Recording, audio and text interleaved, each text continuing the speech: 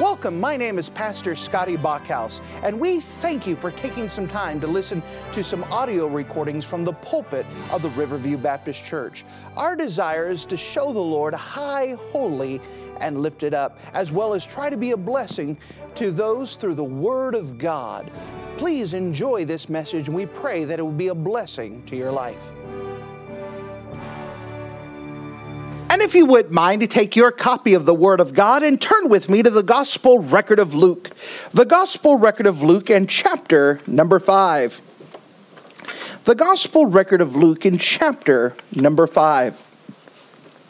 Now, as we're going through this wonderful gospel record, we understand that this gospel record takes its time and gives us lots of details about the life and ministry of the Lord Jesus Christ. And it paints a picture. And one of the things that we're going to run into from time to time is that as we try to take these in small segments and try to hit the stories, sometimes we will get the stories and maybe miss the rest of the context. We have to understand that there's a whole context of things going on. For example, this morning we had spoken about how the Pharisees had traveled from different countries even, came from the cities and whatnot. They had gathered for the purpose of criticizing the Lord Jesus Christ. Well, this morning we had taken the event that they were in a house and the 4 men broke through the roof to deliver their friend sick with a palsy in front of Jesus. And we saw it and saw the reaction of it. However, the Pharisees are still here as we pick the account up in the Gospel record of Luke chapter 5. The Gospel record of Luke chapter 5, and starting at verse 27, I want you to keep in mind that the Pharisees are still here for the purpose of finding something wrong with Jesus, to find some way to criticize him. And so as we find the Gospel record of Luke chapter number 5, notice with me, if you wouldn't mind, in verse number 27. The Gospel record of Luke chapter 5 and verse 27. And after these things, he went forth and saw a publican named Levi sitting at the receipt of custom. And he said unto him, Follow me. And he left all, rose up, and followed him. And Levi made him a great feast in his own house of publicans, and of others that sat down with him. But their scribes and Pharisees murmured against his disciples, saying, Why do you eat and drink with publicans and sinners? And Jesus answering and said unto them, They that are whole need not a physician, but they that are sick. I come not to call the righteous, but sinners to repentance. And they said unto him, Why do the disciples of John fast often and make prayers, and likewise the disciples of the Pharisees? But thine eat and drink. And he said unto them, Can ye make the children of the bride chamber fast, while the bridegroom is with them? But the days will come when the bridegroom shall be taken away from them, then shall they fast in those days. And he spake also a parable unto them. No man putteth a piece of new garment upon an old. If otherwise, then both the new maketh a rent, and the piece that is taken out of the new agreeth not with the old. And no man putteth new wine into old bottles, else the new wine will burst the bottles and be spilled, and the bottles shall perish. But new wine must be put into new bottles, and both are preserved. No man having drunk old wine straightway desireth the new, for he said, The old is better. And if you're in the habit of marking things, there are 2 things I want you to put your attention on as Jesus Christ is being condemned. And notice with me, if you don't mind, the Gospel record of Luke chapter number 5 and verse number 30, as we could see this whole thing is centered around these 2 groups of people here, or what they're being criticized. Verse number 30 at the end, publicans and sinners. Publicans and sinners. And with the Lord's help, we want to examine, as the Pharisees have found something to criticize Jesus Christ, and it's all dealing with the subject of the publicans and sinners. Let's go to the Lord together and let's pray. Dear Heavenly Father, thank you again for you being a wonderful God. And as we come to you and open up this passage, I'm praying that you would give us great discernment, great understanding, great wisdom, that we can make these things plain, let them be clearly understood, and that we can see what is going on and what you're teaching and how we can apply it to our life. Again, thank you, Lord, that we could be on your side. Fill me with your Spirit now and that you could do a work. In Jesus' name, amen. Now, as we approach this, I want to again emphasize here the context. The Pharisees have gathered from far and wide. Can you imagine having your life so open like a fishbowl that they are studying your life? They're beating the hedges, trying to see if they could get some kind of game to scurry out that they could say, there it is, there it is. They're doing everything they can to counter Jesus, to get in Jesus' face. Eventually, they're going to start just yelling at Jesus to try to provoke him to have a wrong reaction.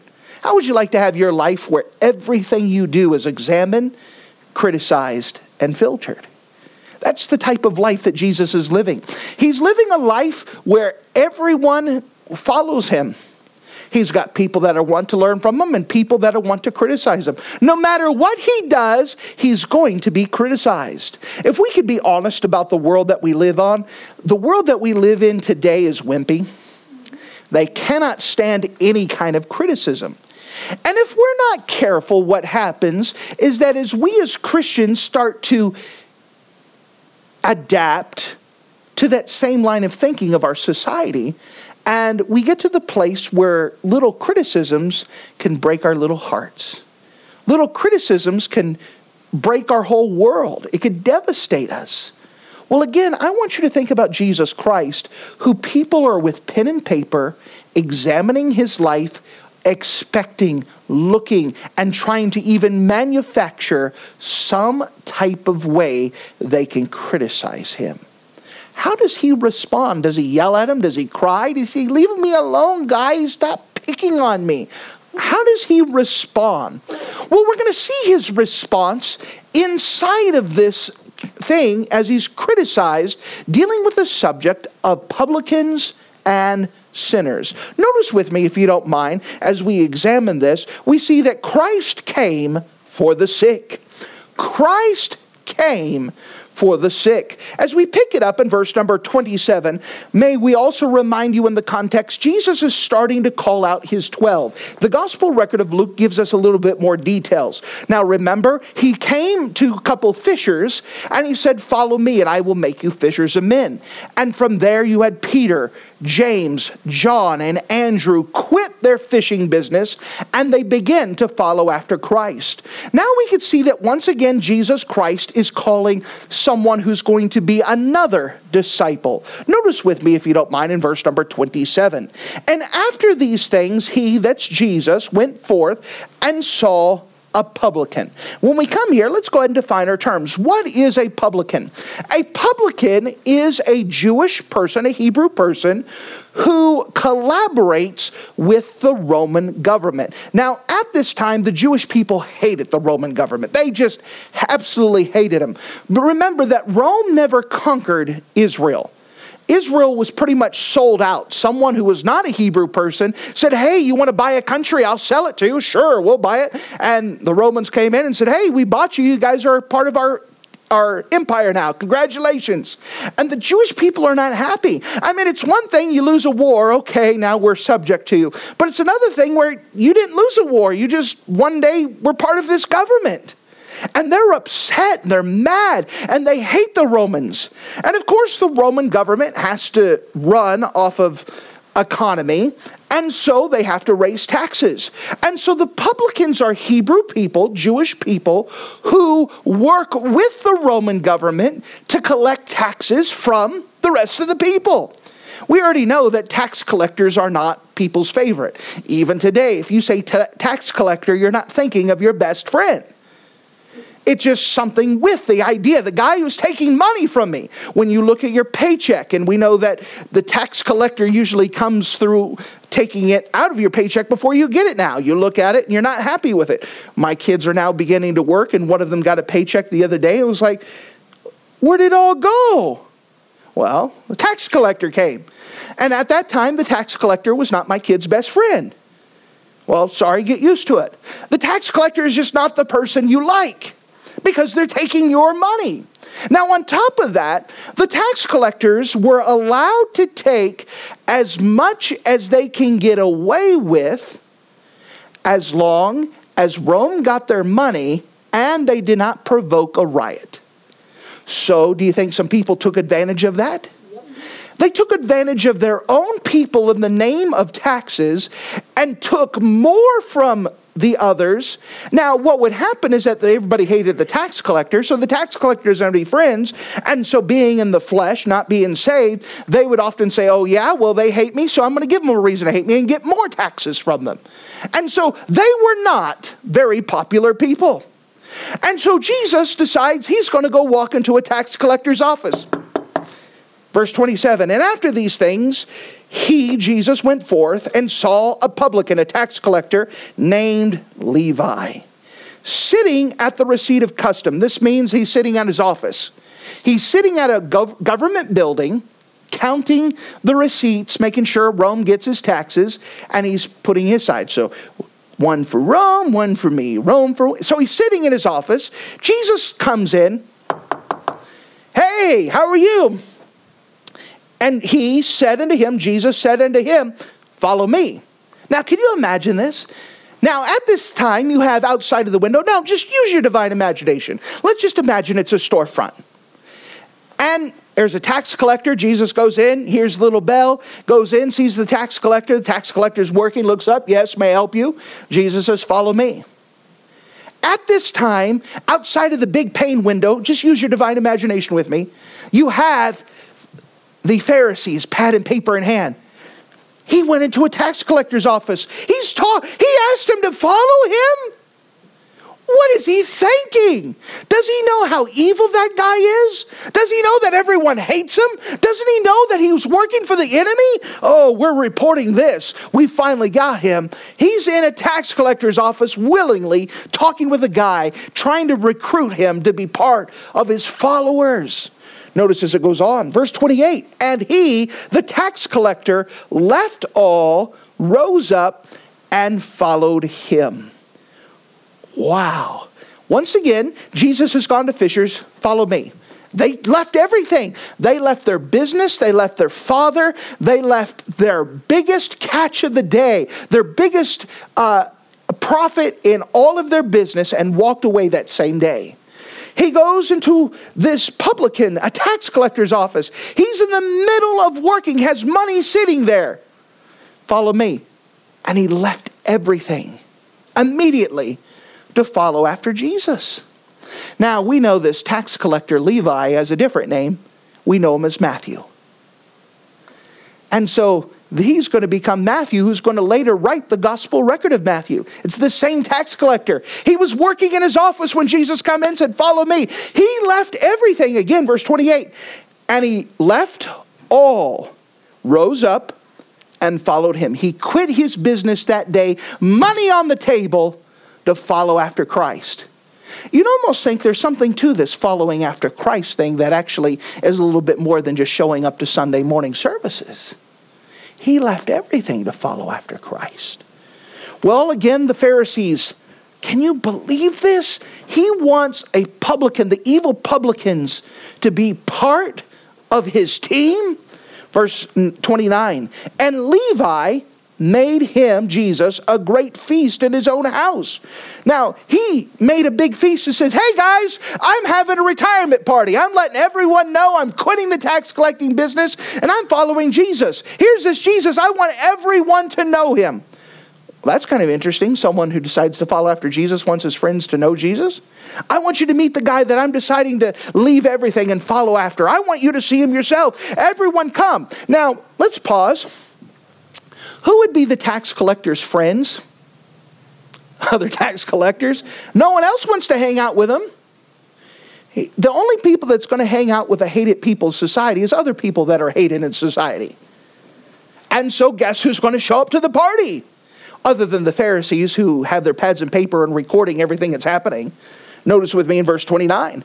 And Levi made him a great feast in his house, and there was a great company of publicans and of others that sat down with him. But their scribes and Pharisees murmured. That means complained, gossiped. Now notice who they're complaining and gossiping to. They complained and gossiped to the disciples, saying, "Why do you eat and drink with publicans and sinners?" May we pause here? Them dirty dogs. Who are they after? Jesus. So who are they going to go after? Not Jesus, his disciples.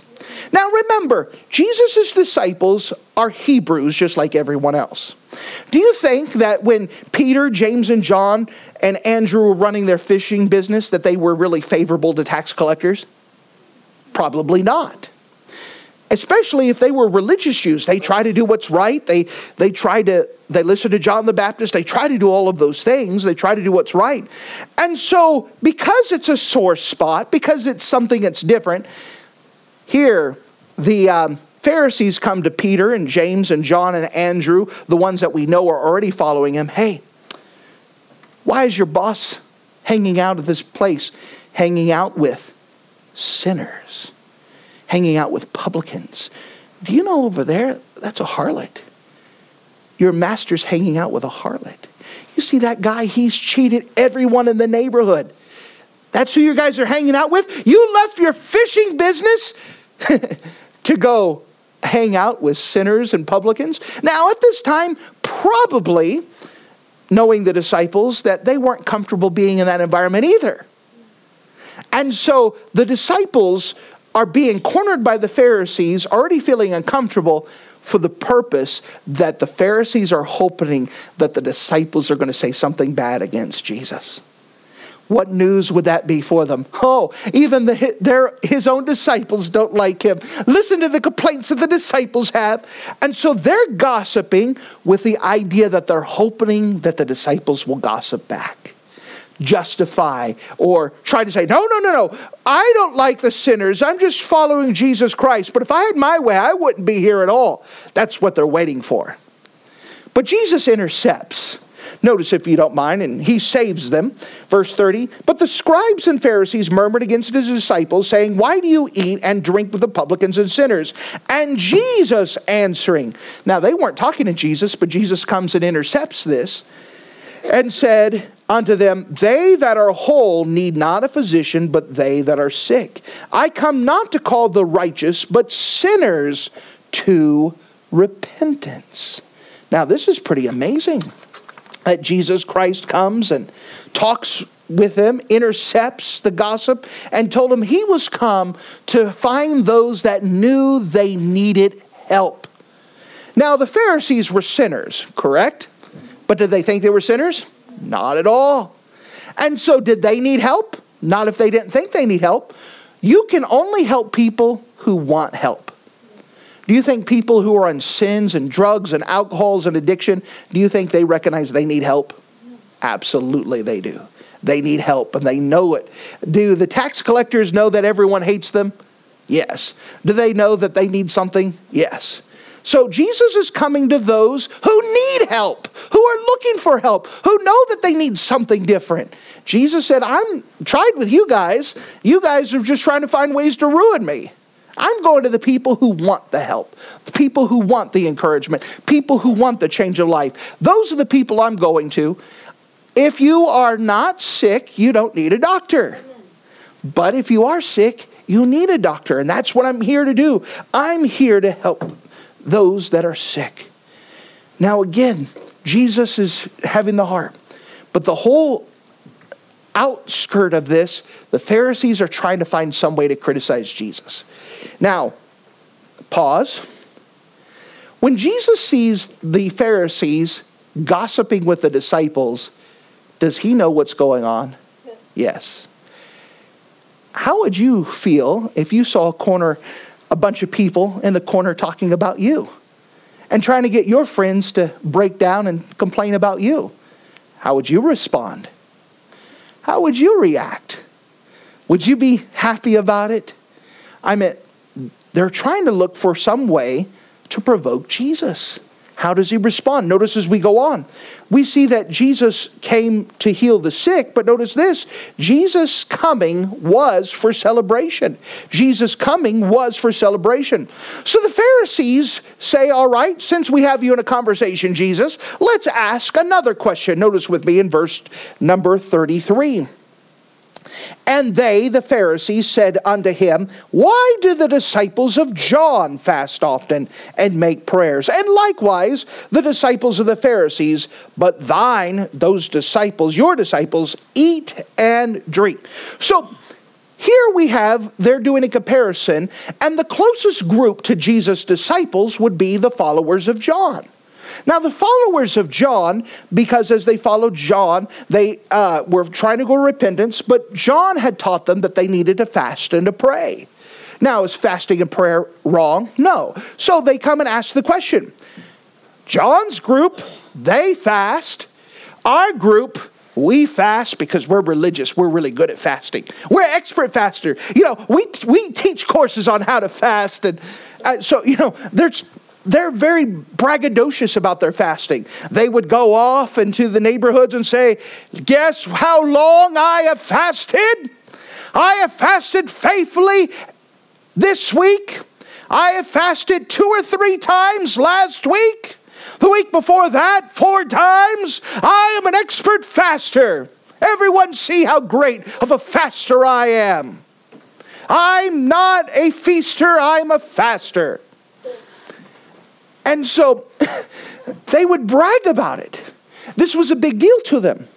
But they've noticed that Jesus' disciples, they didn't brag about fasting. They weren't fasting at all.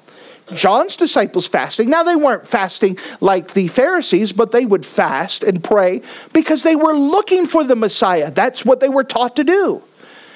The Pharisees were fasting because it made them look super religious. So they come to Jesus. Why don't your boys disciple? They are fast. Your disciples don't fast. They fast. How come you guys don't fast? What not? Notice with me in verse 34. And he, Jesus, said to them, the Pharisees, can ye make the children of the bride chamber fast while the bridegroom is with them? Now, we understand as we're fixing to enter into a new territory talking about the bride of Christ. Now let's imagine a wedding day, a beautiful wedding day. The church is decorated up. You have everyone prepared, and you have the bride. They come down and they say, I do you, and they do, and they go out there and they get ready to do the cake, and the bride says, no, I'm fasting. They had this big spread set out for them. No. I'm fasting. I'm praying. I'm waiting for my beloved to join with me. He's right there.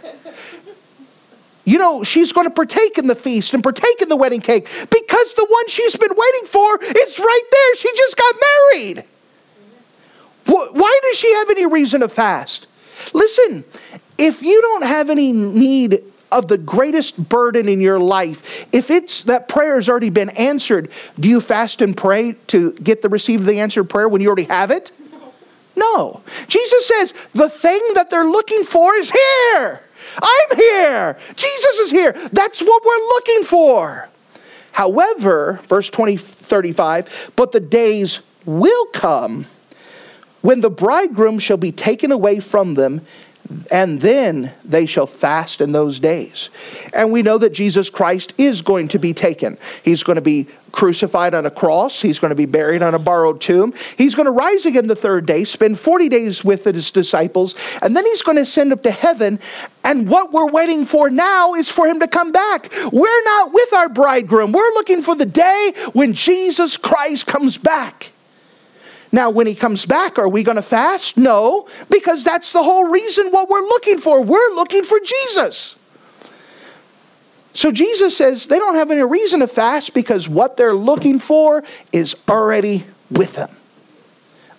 They'll fast later on, but for now, there's no reason to fast. They're in celebration.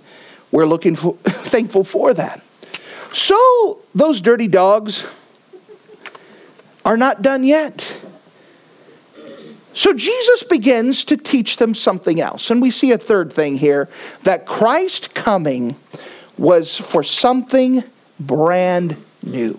Christ coming was something for brand new. Now remember, the Pharisees have kind of cornered Judaism, and that they have their own brand of religion, and that they're the heads of it. They have made the Jewish religion so complicated and so awful that no one could live up to the perfection. And so the Pharisees are the top dogs of the chain, think that they're better than everyone else. And that's, by the way, why they're looking for something to criticize Jesus with. Because if they could find something to knock Jesus off, then they're the top dogs again. Jesus continues to teach them, knowing their heart, might as well, since they're already trying to find ways to criticize me, let's make this clear. Notice in verse 36. And he, Jesus, spake also a parable unto them. Who's that? Them, the Pharisees. He's speaking directly to the Pharisees. No man putteth a piece of new garment upon an old. If otherwise, then both the new maketh a rent, and the piece that was taken out of the new agreeth not the old. All right, so let's put this into practice. I'm wearing an older suit. My wife's going to say, please don't. I'm wearing a vest, but in my vest, this is old. It's all torn up, and it's kind of threadbare, and it's barely holding together. It's just because I just keep getting bigger and bigger. And but it's all threadbare. And so as you could see the threads, and say, you know what? I love this vest. And so, honey, let's save this. And so let's take some new cloth, and let's see if we could just kind of patch the holes. Is that how it works? What's going to happen is that the new cloth is going to be strong while the other cloth around it is weak, and it's just going to tear even more that garment. It's not going to work. That's not how you patch it. Is you don't take a brand new cloth and try to put it on top of an old and try to piece it together. It's just going to tear. Besides, there would be an obvious patch that you could say, hey, that doesn't belong. It looks different. It doesn't match. It doesn't work out well. It doesn't fit right. You have this nice square that's nice, and around it's all jagged. It's going to make it worse. Correct? He goes on and gives another illustration. Verse number 37.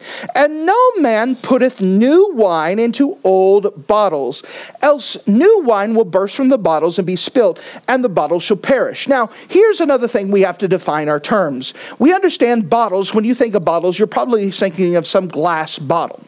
Back in those days, what they were talking about bottles, they would usually put wine, grape juice, that type of thing, inside of a hide, some type of skin. I have the correct one, goat skin. And so they would use a goat skin. And after time, the goat skin would dry out and begin to crack, and it would start to get old with that wine. So what happens is if you would put new grape juice, new wine into it, onto an old skin, because it's already worn out, that new wine, when you first put it in, will start to expand as it begins to settle and begins to change after time. And that goat skin, because it's already torn and cracked, it will burst open and everything will spill out. That's why there was this saying here that you cannot put a new wine into an old skin. It just doesn't work, especially an old goat skin that's already torn. Again, both of those have the same idea, that you can't put something new to put a patch job or to save or to recycle the old. It doesn't work. If you're going to have something new, have something new. You can't do the mix and match. Now, what he's trying to get across to the Pharisees here is understanding that the Pharisees have an old way of doing it. They have cornered old Judaism, and they have wrecked it, and they've made it so it's threadbare, so it's worn out, it's cracked, it's barely functioning. They're just holding on to it just because this is my favorite suit. Why am I still wearing this suit, by the way, even though because it's my favorite suit? It's something I should probably do something else with it, but I'm still wearing it because it's my favorite suit. I like how it looks. But it's old and it's ready to be torn, and it shouldn't be worn much longer. Does that make sense? So I'm keeping it. That's what, by the way, verse 39. No man having drunk old wine straightway desireth new, for he said the old is better. I like my old suit, so I'm going to continue to wear it as long as I can. And I know that I probably should get new, but this is we get that mindset. The Pharisees say, I like my old religion. I like the way that it feels. And yeah, we've kind of abused it and worn it out and made it so, no one else could use it, but we could use it quite well, and we like it. And Jesus said, I didn't come to patch up your old broken down system. I came to give something brand new. That instead of working your way to heaven, you just get to trust me by grace. That's much better. And now again, he's talking to the Pharisees. The Pharisees don't want to get rid of their old garment. They like it. But it's not functional anymore. There's issues with it. They've destroyed it. They've kind of ruined it. Jesus said, I didn't come to fix the old. I came to give something brand new. But I know you guys, you don't want to get rid of the old, so I'm going to go to someone else who wants the new. Does that make sense? Now again, all this time, the Pharisees are criticizing. They're looking for something to do. We're watching the response of Jesus, and all throughout the gospel record of Luke, you'll see this. So what do we learn from the idea of criticizing? When we're criticized, don't take it personally. Take those criticisms and bring them to the Lord, because we're on the Lord's side. Let God take care of it. We need to point people to God. That's our thing. We know that we're going to get criticized. If you don't want to be criticized, do nothing, say nothing, and be nothing. But as long as you try to do something from the Lord, there's always going to be someone that criticizes. Absolutely always. No, it's going to happen. Jesus understood that they were going to follow. They were looking for reasons to criticize him. He knew it was going to happen, and he said, I'm not going to take it personally. I understand where they're at. They like their old garment. I'm going to go find someone who needs help. I'm going to find someone who's looking for help. I'm going to go find someone who wants to hear the truth. I'm going to spend my time with those people and spend less time than the people who are criticizing everything that I do. Again, you are going to get criticized. Guarantee, mark it down. Why do you have to keep going to church? I think you're going to church way too often. That happens. I don't understand why you have to keep reading the Bible. Can't you do something else? What? You have to go to church all the time? Or what? You're not going to go to heaven? There's going to be all kinds of things that come up there. Oh, you're too good. You can't go to my favorite concert because you're just too good for us. What, you think that you're better than me just because you go? It's going to happen. Don't take it personally. I mean, they criticized Jesus. They followed him around all the time to find something. We need to not take it personally. Roll it over to the Lord, understand where they are, and determine I'm going to go find people who want my help, and I'm going to spend time with them. This is just a practical help to all of us. On Sunday night, we know that this is the crowd that loves the Lord. You're trying to do what's right. You love the church. You want to do what's right. Understand you're going to get criticized. Don't let the criticism that occurs distract you from doing what's right. It's going to come. If you know it's going to come, you can prepare for it. It's going to come. Keep moving forward.